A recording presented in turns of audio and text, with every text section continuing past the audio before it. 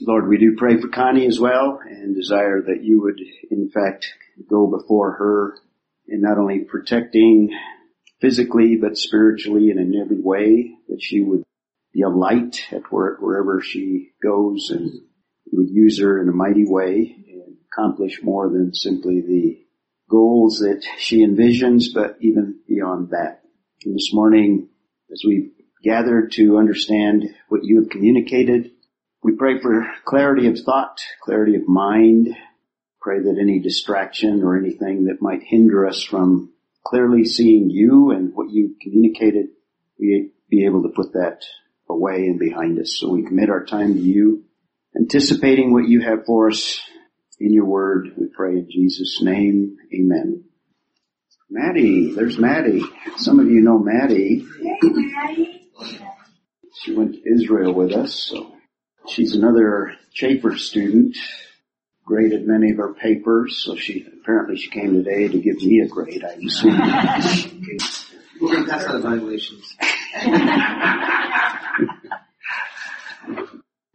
This morning, we're going to take a little short look at the book of Romans, and then I'm going to I'm going to look at one concept that we encounter in the book, this concept of baptism.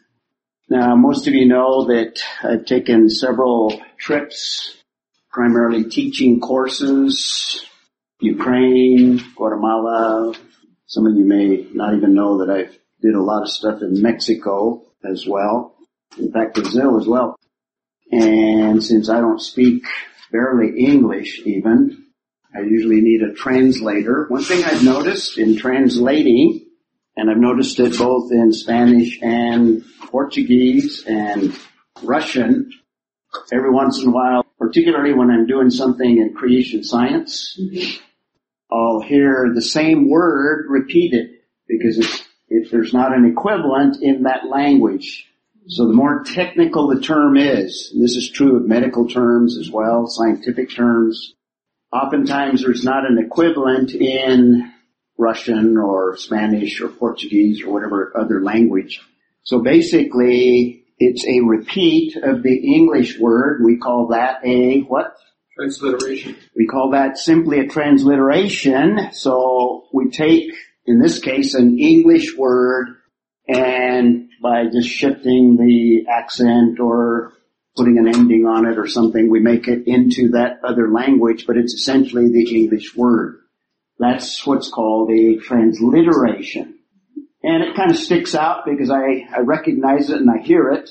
Now, this is also true of theological terms as well. Sometimes there's not an equivalent in Russian or Spanish or whatever. And that was the situation in terms of the word baptism. I think I mentioned a little bit of that last week. So today I want to kind of clarify some things. And anytime that you transliterate, because there's not an equivalent, there's always a little bit of vagary, is that the right word? Or vagueness. Sometimes it obscures meaning, and that's especially true of the word baptism. And as a result, there's always been some confusion over the meaning of that word because it's a transliteration. It's not a translation. Translation is finding a word in one language and then transferring it to an equivalent word in the language that is being translated. That doesn't happen in transliteration. It's just the word that's taken from one language, imported with very little change in the language that is being translated. So that's what we have. So we're going to look at the concept of baptism since it occurs a couple of times in verse 3 in order to understand the concept. Because in general, when we think of baptism, the first thing you think of is you're in a church or somewhere and you're dunking or on a river or the Jordan River or whatever, and you get wet. So let's try to stay dry today because there's other ideas associated with the word from not only the original, but even in terms of history and background. So we'll get into that. So we are in the book of Romans, and I'm just going to touch on verse 3 again, and then we'll As you can notice on the outline, I've got an outline within an outline, as I often do. The main topic is going to be this doctrine of baptism. So we're talking about God's provision of His righteousness. Man stands condemned before a holy God. God has provided a means by which we can access righteousness. Chapters 3:21 through the end of chapter 5. We're in the section called sanctification. How do we live out this righteousness that we have been declared? Justification is we have been declared righteous. So how do we live it out? That's chapters 6 through 8. And we saw that Paul raises the issue, how do we live now? Do we continue in the old way of living? That's verses 1 and 2. And we started looking at verses 3 through 4. The key to it is being united to Christ. You could even insert there, baptized into Christ, but I don't use that because that fuzzies our thinking and clouds the whole issue. Because the essence of it is this uniting idea, and that's what I'm going to try and develop as we look at this concept. So that's verse 3 and 4 of chapter 6. So he answers his own question. He raises a hypothetical. The essence of the question is, now that we have been justified, how do we now live this out in everyday life? We are dead to sin. This is the heart of the answer. Now he's going to carry that whole idea all the way through, even into chapter 8. He's going to repeat the concept and the phrase throughout it. And in verse 3, he gives the major principle in terms of living the Christian life. It's in union or in Christ. Here's where we get the concept of being in Christ. A common phrase that occurs about 200 times in the New Testament. Terry. So our new nature is dead to sin, but our old nature is not. Yeah, we'll get into that. Yeah, you're jumping 3 weeks ahead of time. Yeah, we'll talk some more about that. Exactly. So this is kind of where we're at. Or do you not know, and I stress the importance of understanding, because the way we live comes right out of our thinking. And I gave you lots of examples of how that works out in a practical way. So our thinking is very important. And now, actually, throughout this passage, even beginning in verse 2, he just lays out the facts.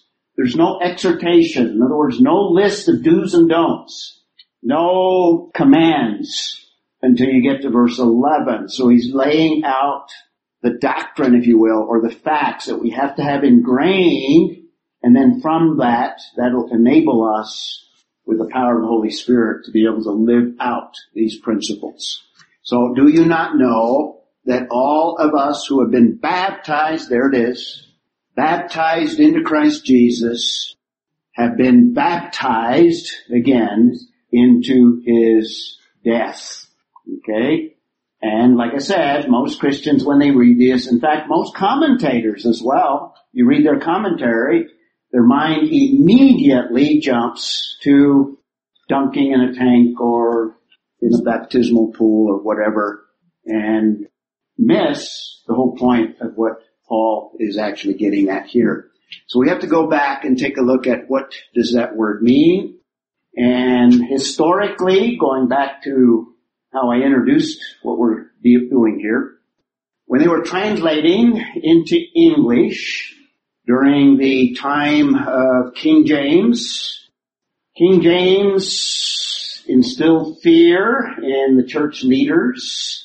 And because of the politics and because of the different views, even at the time in 1611, actually before that, because that's when the King James was actually published, the King James Version, because of not only this underlying controversy concerning baptism, but because of the wrath of King James. Now I use that because when you say King James, that's all people think of today, right? And actually that's a photograph of King James when he played for Cleveland, but we need to update it because he's now king of Los Angeles. Anyway, just wanted to catch your attention here. Yep, this is not the King James. The King James that I'm talking about, 1611, during the writing or the translation of the King James Version. Now, because of that controversy, they basically, I think Bill said, they punted, and they did not translate the word, because there were some that saw the visible expression of it, or the symbol that represented the inward reality. There were some that immersed, and sprinkling was already prevalent as well amongst many. So rather than trying to translate it, what they did is they just transliterated it. And I showed you last time, this is kind of where we picked up from last time, the different terms, and if you notice them, the Greek verb baptizo, there it is in parentheses, not much different from our English word baptism. We just Anglicized it, if you will, but it's the identical word. It's not translated. And if you look up the usages of it and you study the background and the history to it, you find out that it means to dip something. And it has nothing really to do with anything spiritual in the everyday world. To dip something or to wash something or to immerse something. And I'm going to give you some examples here. Right now, I just want you to see where the word comes from. Now, the noun form, baptism, notice, just like our word, baptism, except in Greek, baptisma, very little change. So it's not a word that is translated, it's a word that is transliterated. There's also baptismas. So baptismas, a dipping or a washing or washings. And then when it describes someone that does the action, what is it in English?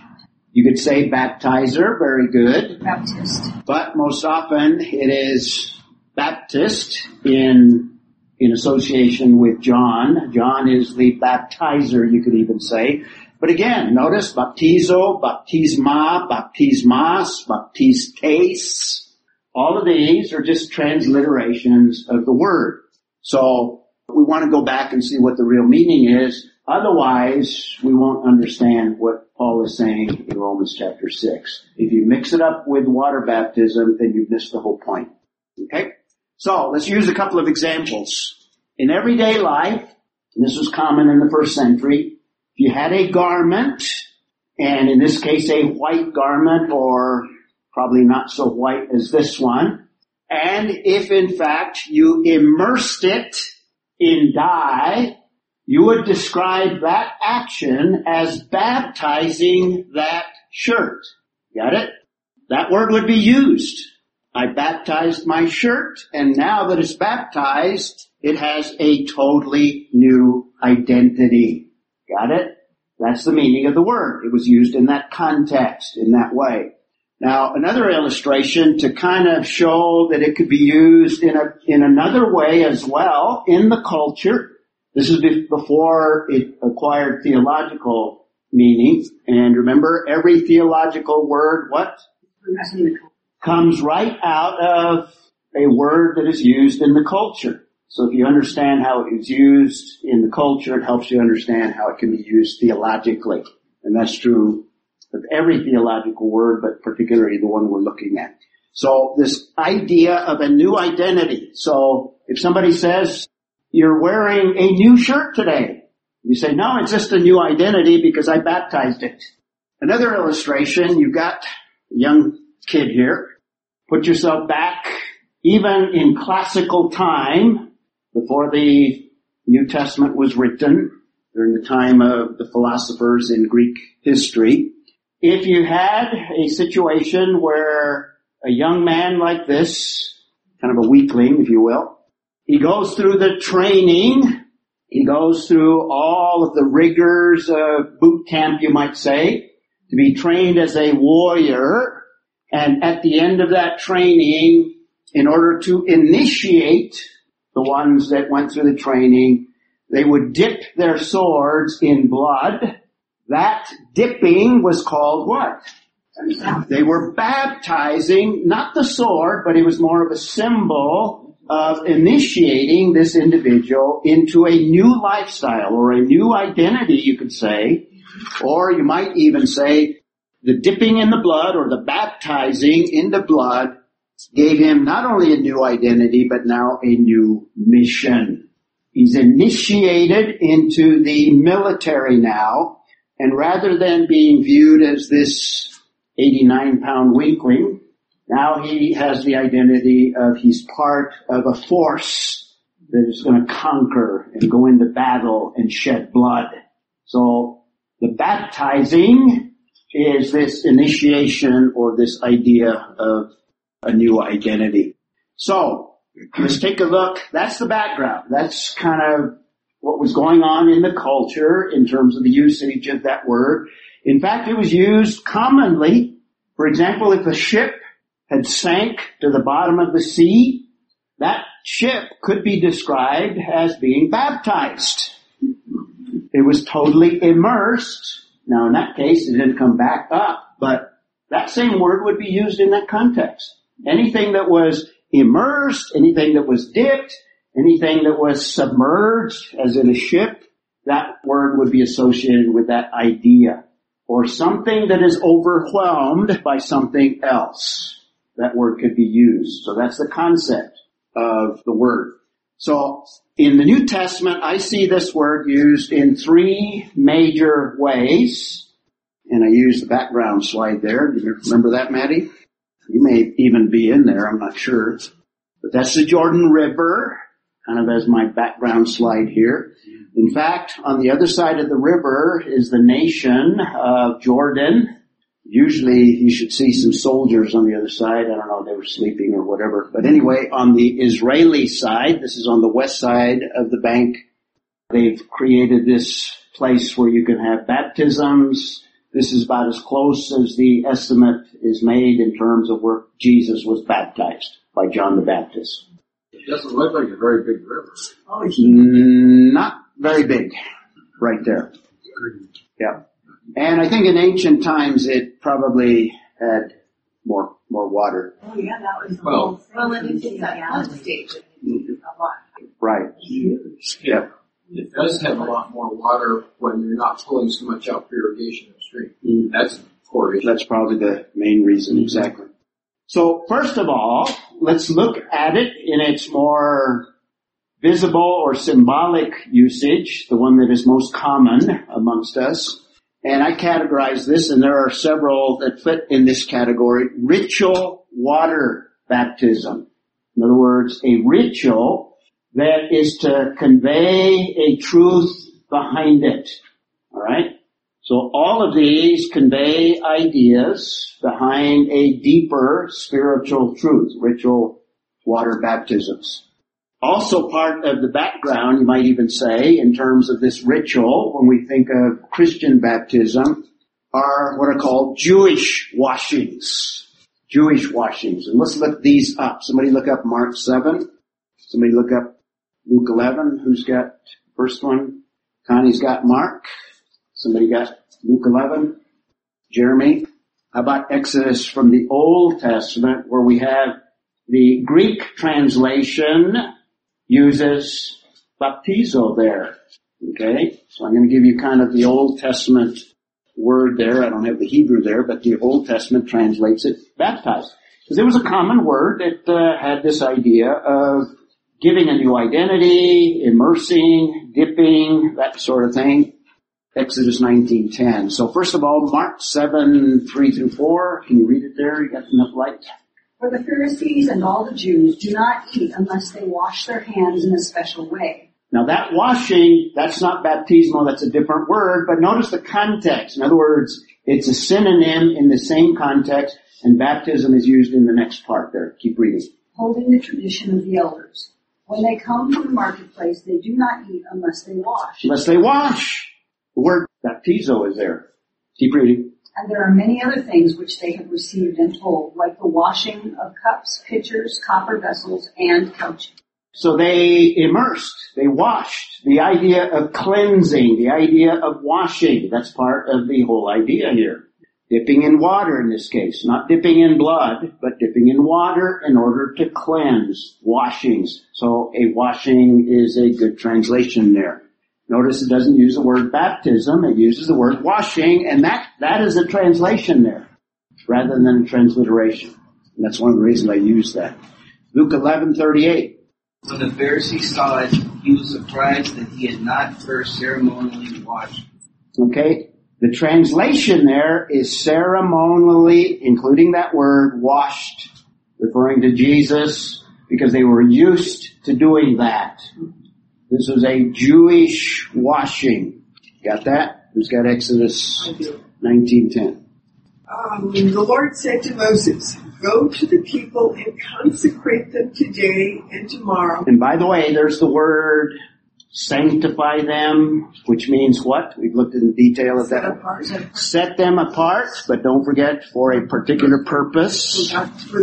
For God's use in this case, yeah. And let them wash their garments. Let them wash their garments. So part of the setting apart concept is this idea of cleansing. And in this case, it became a tradition and a ceremony, a ceremonial washing that was carried through in other places in Judaism. So there's this Jewish concept where the word is used, the word baptize, and accurately translated, it's translated washing. So it also includes purification, this idea of cleansing, this idea of set apart for a purpose with an initiation of cleansing. And there are evidence all over Israel. We've seen some of them when we went. These, what you could call a baptismal pool, or in this context, this would be a Jewish mikvah, or mikvahim, I guess, if you have more than one, in Jerusalem. Oh, she's our Hebrew scholar. So we have a Greek scholar and Hebrew scholar today. Better be careful. Watch my words. In Qumran, I don't remember us seeing either one of these, but there are two. There's a larger one on the left there, stairway. You don't actually see the bottom of it. And a smaller one up to the right there. These are ceremonial places of washing for the concept of purification. So the word carried the idea of not only a dipping, like a sword in blood, not only like a ship being submerged and overwhelmed in a sea, and not only in immersing something in water, but also this idea of purification. What I'm doing here is kind of developing how this word was used so that we have a better idea of what it means in theological contexts. So here we have mikvotim. Is that how you would pronounce it? Okay, these are, first of all, Jewish washings. So all of those were from Jewish time periods in Israel. And by the way, in Qumran, it's believed that there were Essenes there that practiced baptisms. Can we use that word now? In this washing and purification, ceremonial purification sense. Also, we have John the Baptist and his baptisms. In fact, Baptist is another transliteration of that word. And somebody get Mark 1:4. Who's got it? And Matthew 3:6 and 7. Got it? You got it? Which one you have? The Mark one? 3, 6, and Oh, 7. she's got the Matthew one. Who wants to do the Mark one? Connie again? We don't have all our readers today. And for your notes and for time, we won't look up the Acts 13:24, but you can include that one in your notes. And there's others, by the way, but these are the most prominent ones. First of all, Mark 1:4. Connie, why don't you read that? John came baptizing in the wilderness and preaching a baptism of repentance for the remission of sin. Okay, so John, the word is used 2 times there, came baptizing in the wilderness. In other contexts, it refers to the Jordan. So, possibly in the site of the photograph I gave you. And read it again, baptizing in what? Baptizing in the wilderness and preaching a baptism of repentance for the remission of sin. Okay, a baptism of repentance. In other words, a turning from sin. So it gives us a hint in terms of the purpose of John's baptism, and Matthew gives us a more expanded vision of it. Can I start at 5? Yeah, you can start. Then Jerusalem and all Judea and all the region about the Jordan were going out to him, John the Baptist. And they were baptized by him in the river Jordan, confessing their sins. But when he saw many of the Pharisees and Sadducees coming to his baptism, he said to them, "You brood of vipers, who warned you to flee from the wrath to come?" Okay. He excluded some. And notice also it talks about the Jordan, and in that context, it probably tells us about immersion in water. But this is a physical, visible expression of the idea. And it is for repentance of sin. It has that purifying idea. You see that? So baptism was used in the same, he was using it in a sense the same way, washing, but we're using it in the sense of symbol of regeneration. Yeah, we're adding theological elements to it. Yeah. Now, this baptism of John, the purpose of it is for Israel in the context of all of these passages. It's for Israel's repentance, and it's for preparation for the coming of Messiah. That's why it quotes the Old Testament in these contexts, and right at the same context, John announces the coming of the kingdom. So it's preparation for Messiah who will establish a kingdom. His baptism is more Jewish than it is Christian, Terry. So it's more Jewish in terms of a purification, if you will, in order to prepare for the coming of Messiah. Much like what Moses instructed in Exodus to purify the people in preparation for receiving the law. Connie.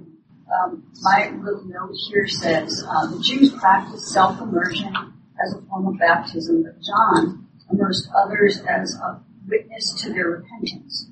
Christian baptism is performed in the name of the Trinity as a witness to one's faith in Christ. Some who followed John and who later believed in Christ were rebaptized. Yep.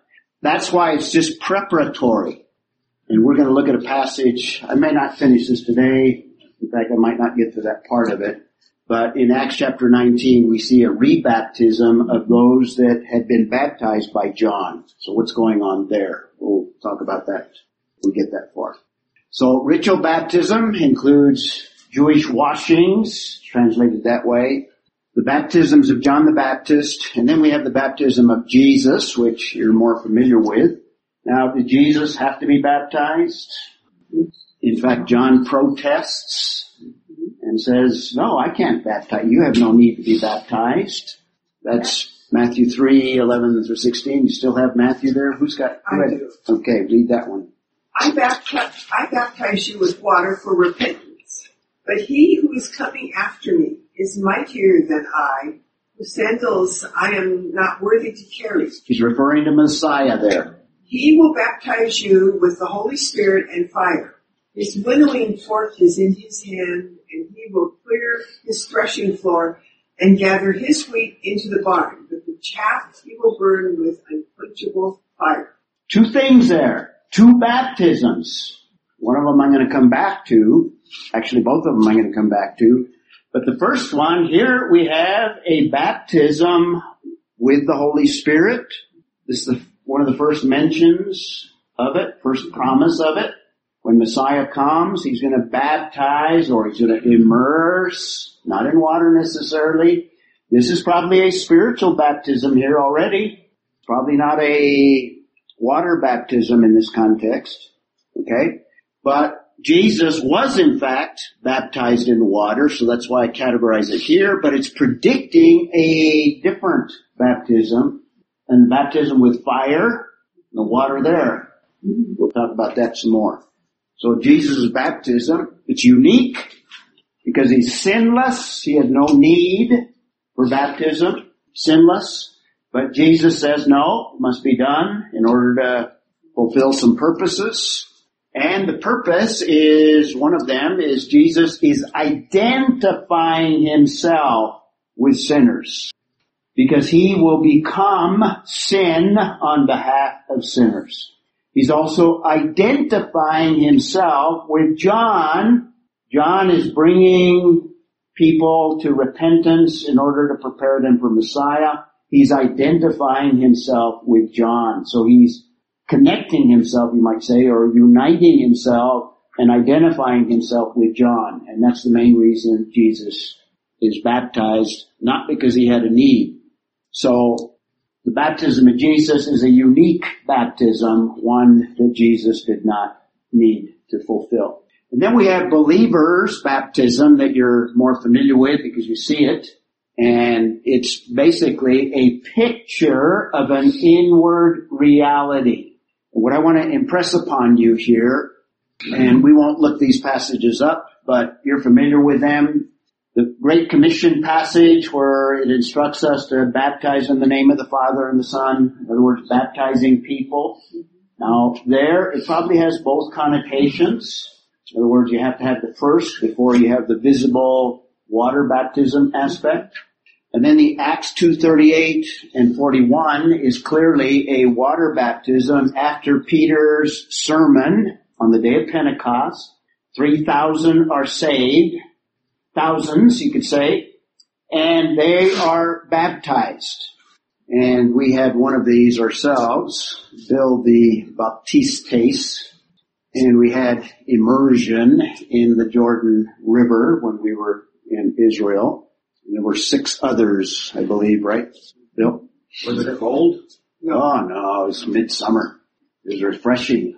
So, if this is happening in Jerusalem and Jesus and Peter is saying, repent and be baptized, every one of you, would they then have been baptized in Mikvah? Yeah, probably that one that I showed. It's a long trek to the river. Yeah, no, it would have been in Mikvah. Puddles. No, those baptismal, they were common. They're all over Israel. In fact, they might have even been the Pool of Siloam. They might have baptized there too. Okay. The Pool of Siloam is just right down the hill. What's the other one up on the other end of Temple Mount, north of Temple Mount? Bethesda, the pools of Bethesda. Lots of water around there. Because there was a need for ceremonial cleansing. So water was no problem. In fact, on a feast day, there'd be 100,000 people on Temple Mount. And before they went on Temple Mount, they would have gone through ceremonial cleansing. 100,000 people. So water's not an issue there.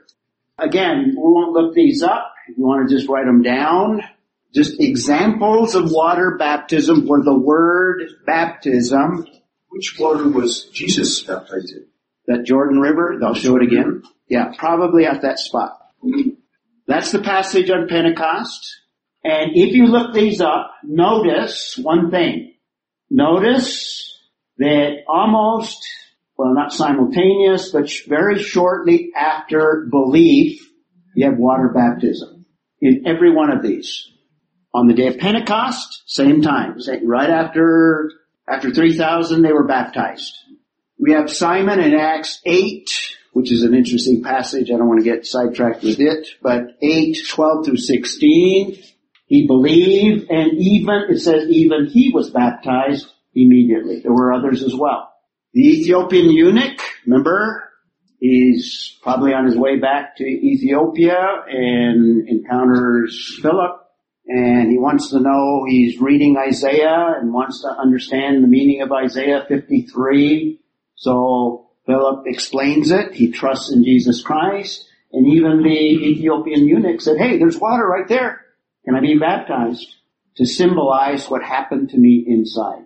So it's immediate.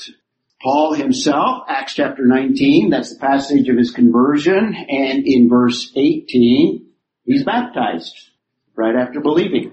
Cornelius in Acts chapter 10. And by the way, I'm going to come back to this passage, maybe not today, but we'll come back to Acts 10, 47 and 48. And who was asking last week? Juliet was asking about where did infant baptism come? Well, it came historically, but the biblical basis for it that is used, probably not correctly, for infant baptism, it speaks of Cornelius when he believed. Now notice his household believed as well. He and his household were baptized immediately. He believes in Acts chapter 10, verse 45, I believe, and then 47 and 48. He's baptized, he and his household. Lydia at Philippi, Acts 16:16, she believes, she's baptized. And by the way, all of these more than likely are by immersion. The jailer, also at Philippi, also believes, Acts 16:33, and after he believes, he's baptized. And remember, this is after an earthquake, and there were some injuries involved, so that didn't hinder them. Probably not a hip replacement, but some injuries there. And there's some others, there's some mentioned. These are in Acts. Some Corinthians are baptized. They don't mention it. And at Ephesus, Acts chapter 19, passage we'll come back to. Yeah, there's the Jordan, George. That's probably the reason they've set this place up is to believe that somewhere close by, somewhere in that proximity, Jesus was baptized. That's the Jordan River. On the other side is the nation of Jordan. And on the side that all the people are. So out of curiosity, how far, is the border directly on the river? Right down the middle. Or is there a floodplain that the border is kind of down the middle of this larger No, floodplain? it's probably right down the middle here. That's why they have this, because they don't want you to go beyond that. They don't have people coming across the border. They don't dare in Israel. Mary Lee, when Gary and I went, we were on the Jordan side with Matthew, and he's correct. They are the soldiers right there with guns. They're going to definitely discourage you from walking in the water because, like you said, it's like, 20 paces or, Yep. short swim and whatever, but they guard that other side. Yep. Okay, that's ritual water baptism. There's also, and now we're moving more spiritual, more non-visible, not so symbolic. Water baptism symbolizes an inward reality. So that's why I describe it as real baptism. This is real identification baptism. Not that water baptism is not real, but what I'm saying is the spiritual aspect is just as real. Something happens. You can't see it. It's invisible. So I call it real identification baptisms. And these don't involve water. And there are 4 here. I didn't number them on your outline sheet here, but you could say, now this one is a little not as clear, I guess is the word. And if we had more time, we could look up 1 Peter 3. There's some other issues in there that make that a little bit complicated passage, probably referring to Genesis 6. A lot of issues in there. 1 Peter 3, verse 20 through 21. And actually it uses the word baptism in it. And it also makes an interesting statement. Baptism saves you.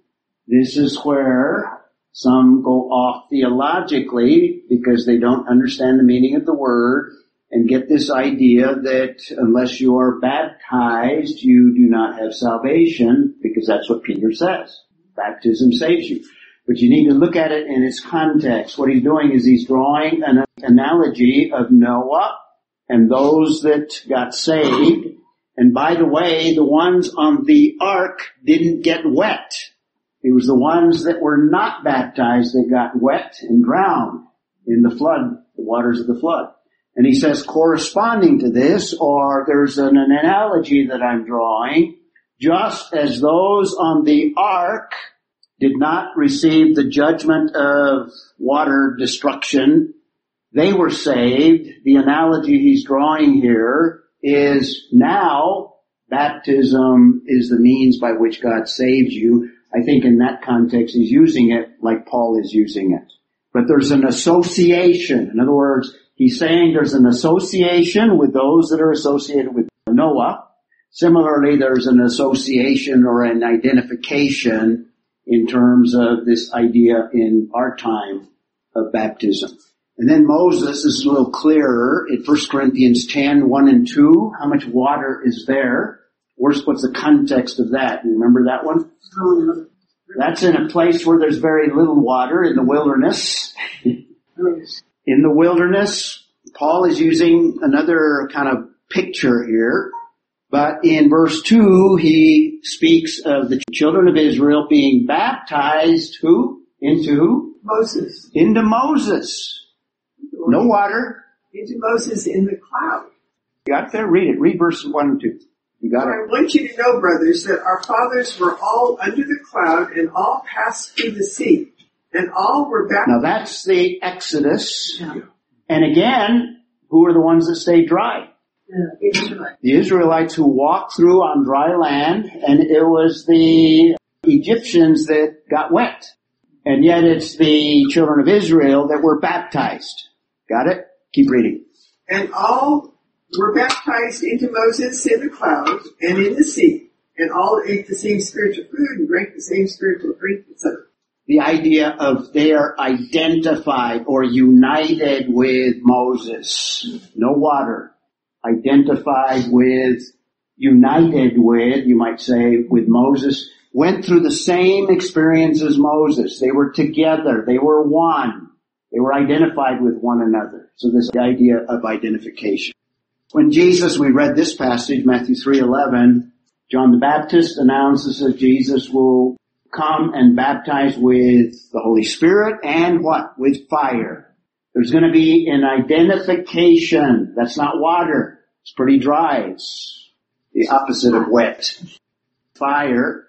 He expands it in verse 12 and tells us that this is a judgment. There's going to be a judgment that comes with Jesus Christ, an identification of judgment. So there's going to be an identification in terms of the Holy Spirit, or a union in terms of the Holy Spirit, and a union in terms of judgment as well. Then there's a fourth one, Jesus, and this one we probably ought to read. Who wants to look up Mark 10? Jeremy, you got it?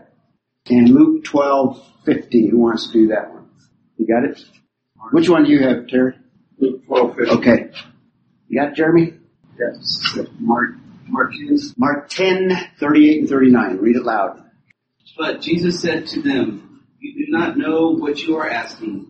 Are you able to drink the cup I drink, or to be baptized with the baptism with which I am baptized?" A baptism that Jesus will be baptized with. And now he describes that baptism. They said to him, "We are able." Oh yeah, we can do it. And Jesus said to them, "The cup that I drink, you shall drink, and you shall be baptized with the baptism with which I am baptized. But to sit on my right or on my left is not mine to give, but it is for those for whom it has been." Okay, Ellen. I've got the Amplified, and it always going to give some extra, and it says that this baptism is a baptism of suffering. Yes. And what he's alluding to ultimately in that context, the cup that he's going to drink is crucifixion, and it's going to involve a immersion, you might even say, into death and suffering. And the disciples are going to experience the same thing. They're going to experience martyrdom as well. And they're certainly going to suffer for their faith. So they will experience that same one. And in a spiritual sense, this is what Paul is talking about in Romans 6. Luke 12:50. You got it, Terry? Jesus is talking. I know because it's the red letter. Yep. But I have a baptism to undergo, and how distressed I am until it is completed. He's anticipating the crucifixion. He calls it a baptism. Is there any water on the cross? No water there, so it has nothing to do with water. He's identifying or uniting with death. He's entering into it. He's going to be overwhelmed by death. That's the idea of baptism. Now, real spirit baptism, and we're about to run out of time here. I think I'll save a little problem that we have here. There's a charismatic view that I want to kind of explain, and it's going to take a little bit longer on that. So let's skip over that one and kind of conclude by defining what we mean by spirit baptism. And we'll come back and I'll re-emphasize this next week. It's predicted by John the Baptist. We read that passage. There's one that's coming that will baptize us with the Holy Spirit and fire. That's the Matthew 3:11 passage. So it's predicted very early. It's talking about spirit baptism in that context. Even though the context also deals with fire baptism, when it refers to Jesus, he's talking about a spiritual baptism. Baptism of the Holy Spirit. So it's predicted. Jesus is the one that is the baptizer. That's that same passage. He is the one that is going to baptize us, or baptize people. Thirdly, the Holy Spirit. It's by the Holy Spirit, or by means of the Holy Spirit. So both Christ and the Spirit are involved in this baptism. This is a spiritual baptism. It's a union, a uniting. This is what we're talking about in Romans 6, 3 and 4. No water there. Stay dry in Romans. Don't need to wear a raincoat when we study Romans 6 at least. So it's talking about a union, or you could say an identification with Christ. And Romans 6 is where we have the essence of the concept of being in Christ. We'll talk some more about that. A little phrase that occurs about over 200 times, very often in the book of Ephesians. We have many, many, many blessings in Christ because we are united with Him. Not just identified by name, but a deep identification such that He is in us and we are in Him, as He promised. Okay? So it's a union with Christ. That's the essence of what we're looking at in Romans 6, 3 through 4. It's also, we'll come back to this as well, 1 Corinthians 12:13. It's a spiritual uniting of believers, true believers, or the body of Christ is the phrase that Paul uses. So you and I have a unity by this spiritual, invisible baptism. The timing, I believe, is at the moment of justification. And that's why it's important to go through the charismatic view, because they have a subsequent experience or a second blessing idea that we need to talk about. We'll do that next time. That's number 6 there. And it is an experience. It is real. It is something that you can't see, you can't experience, but it is real. And that's what he's talking about. Knowing, or do you not know this, he says in verse 3. In other words, you know it to be true, even though you can't feel it or you don't see it. And the water baptism is just an expression of that. In other words, I am buried in water to picture being united with Christ. I'm buried underwater, and then I'm raised up out of the water to picture the resurrection that we are also baptized in. So it's a picture of what Romans 6 is describing as a reality. So it's an experience that is immediate, and it's invisible, but it is real. And we can know it. And he calls upon us in verse 11 to reckon it or believe it to be true. And that, by the way, is the key to living the Christian life. Just to illustrate it, here's a young boy that just trusted in Jesus Christ. He has received immediately upon belief Spirit baptism. And as a result of Spirit baptism, he's united with Christ. That's what it means. He's also identified with Christ. He's immersed in Christ. He in Christ, Christ in us. This is conversion. This is that justification. He is purified by Christ. And in reality, even though it's invisible, he has inward mightiness, you might say, or power. Part of what we see in the Romans 6 passage. And it includes the justification. It includes purification. Okay? All of the ideas. Therefore, we have been buried with him through baptism, and as a result, we are now in Christ. Now, this is only those that have, in fact, trusted in Christ. It doesn't pertain to the unbeliever. We are now in Christ and have all the blessings of being in Christ. Does that clarify baptism? Who wants to close for us? Father, thank you for this time to look at what is true. Regardless of how we came here today, what has gone on, what will go on the rest of the day. For those of us who have trusted in you, who have proclaimed the fact that yes, we are now under the sovereignty and the lordship of Jesus Christ, these things are true.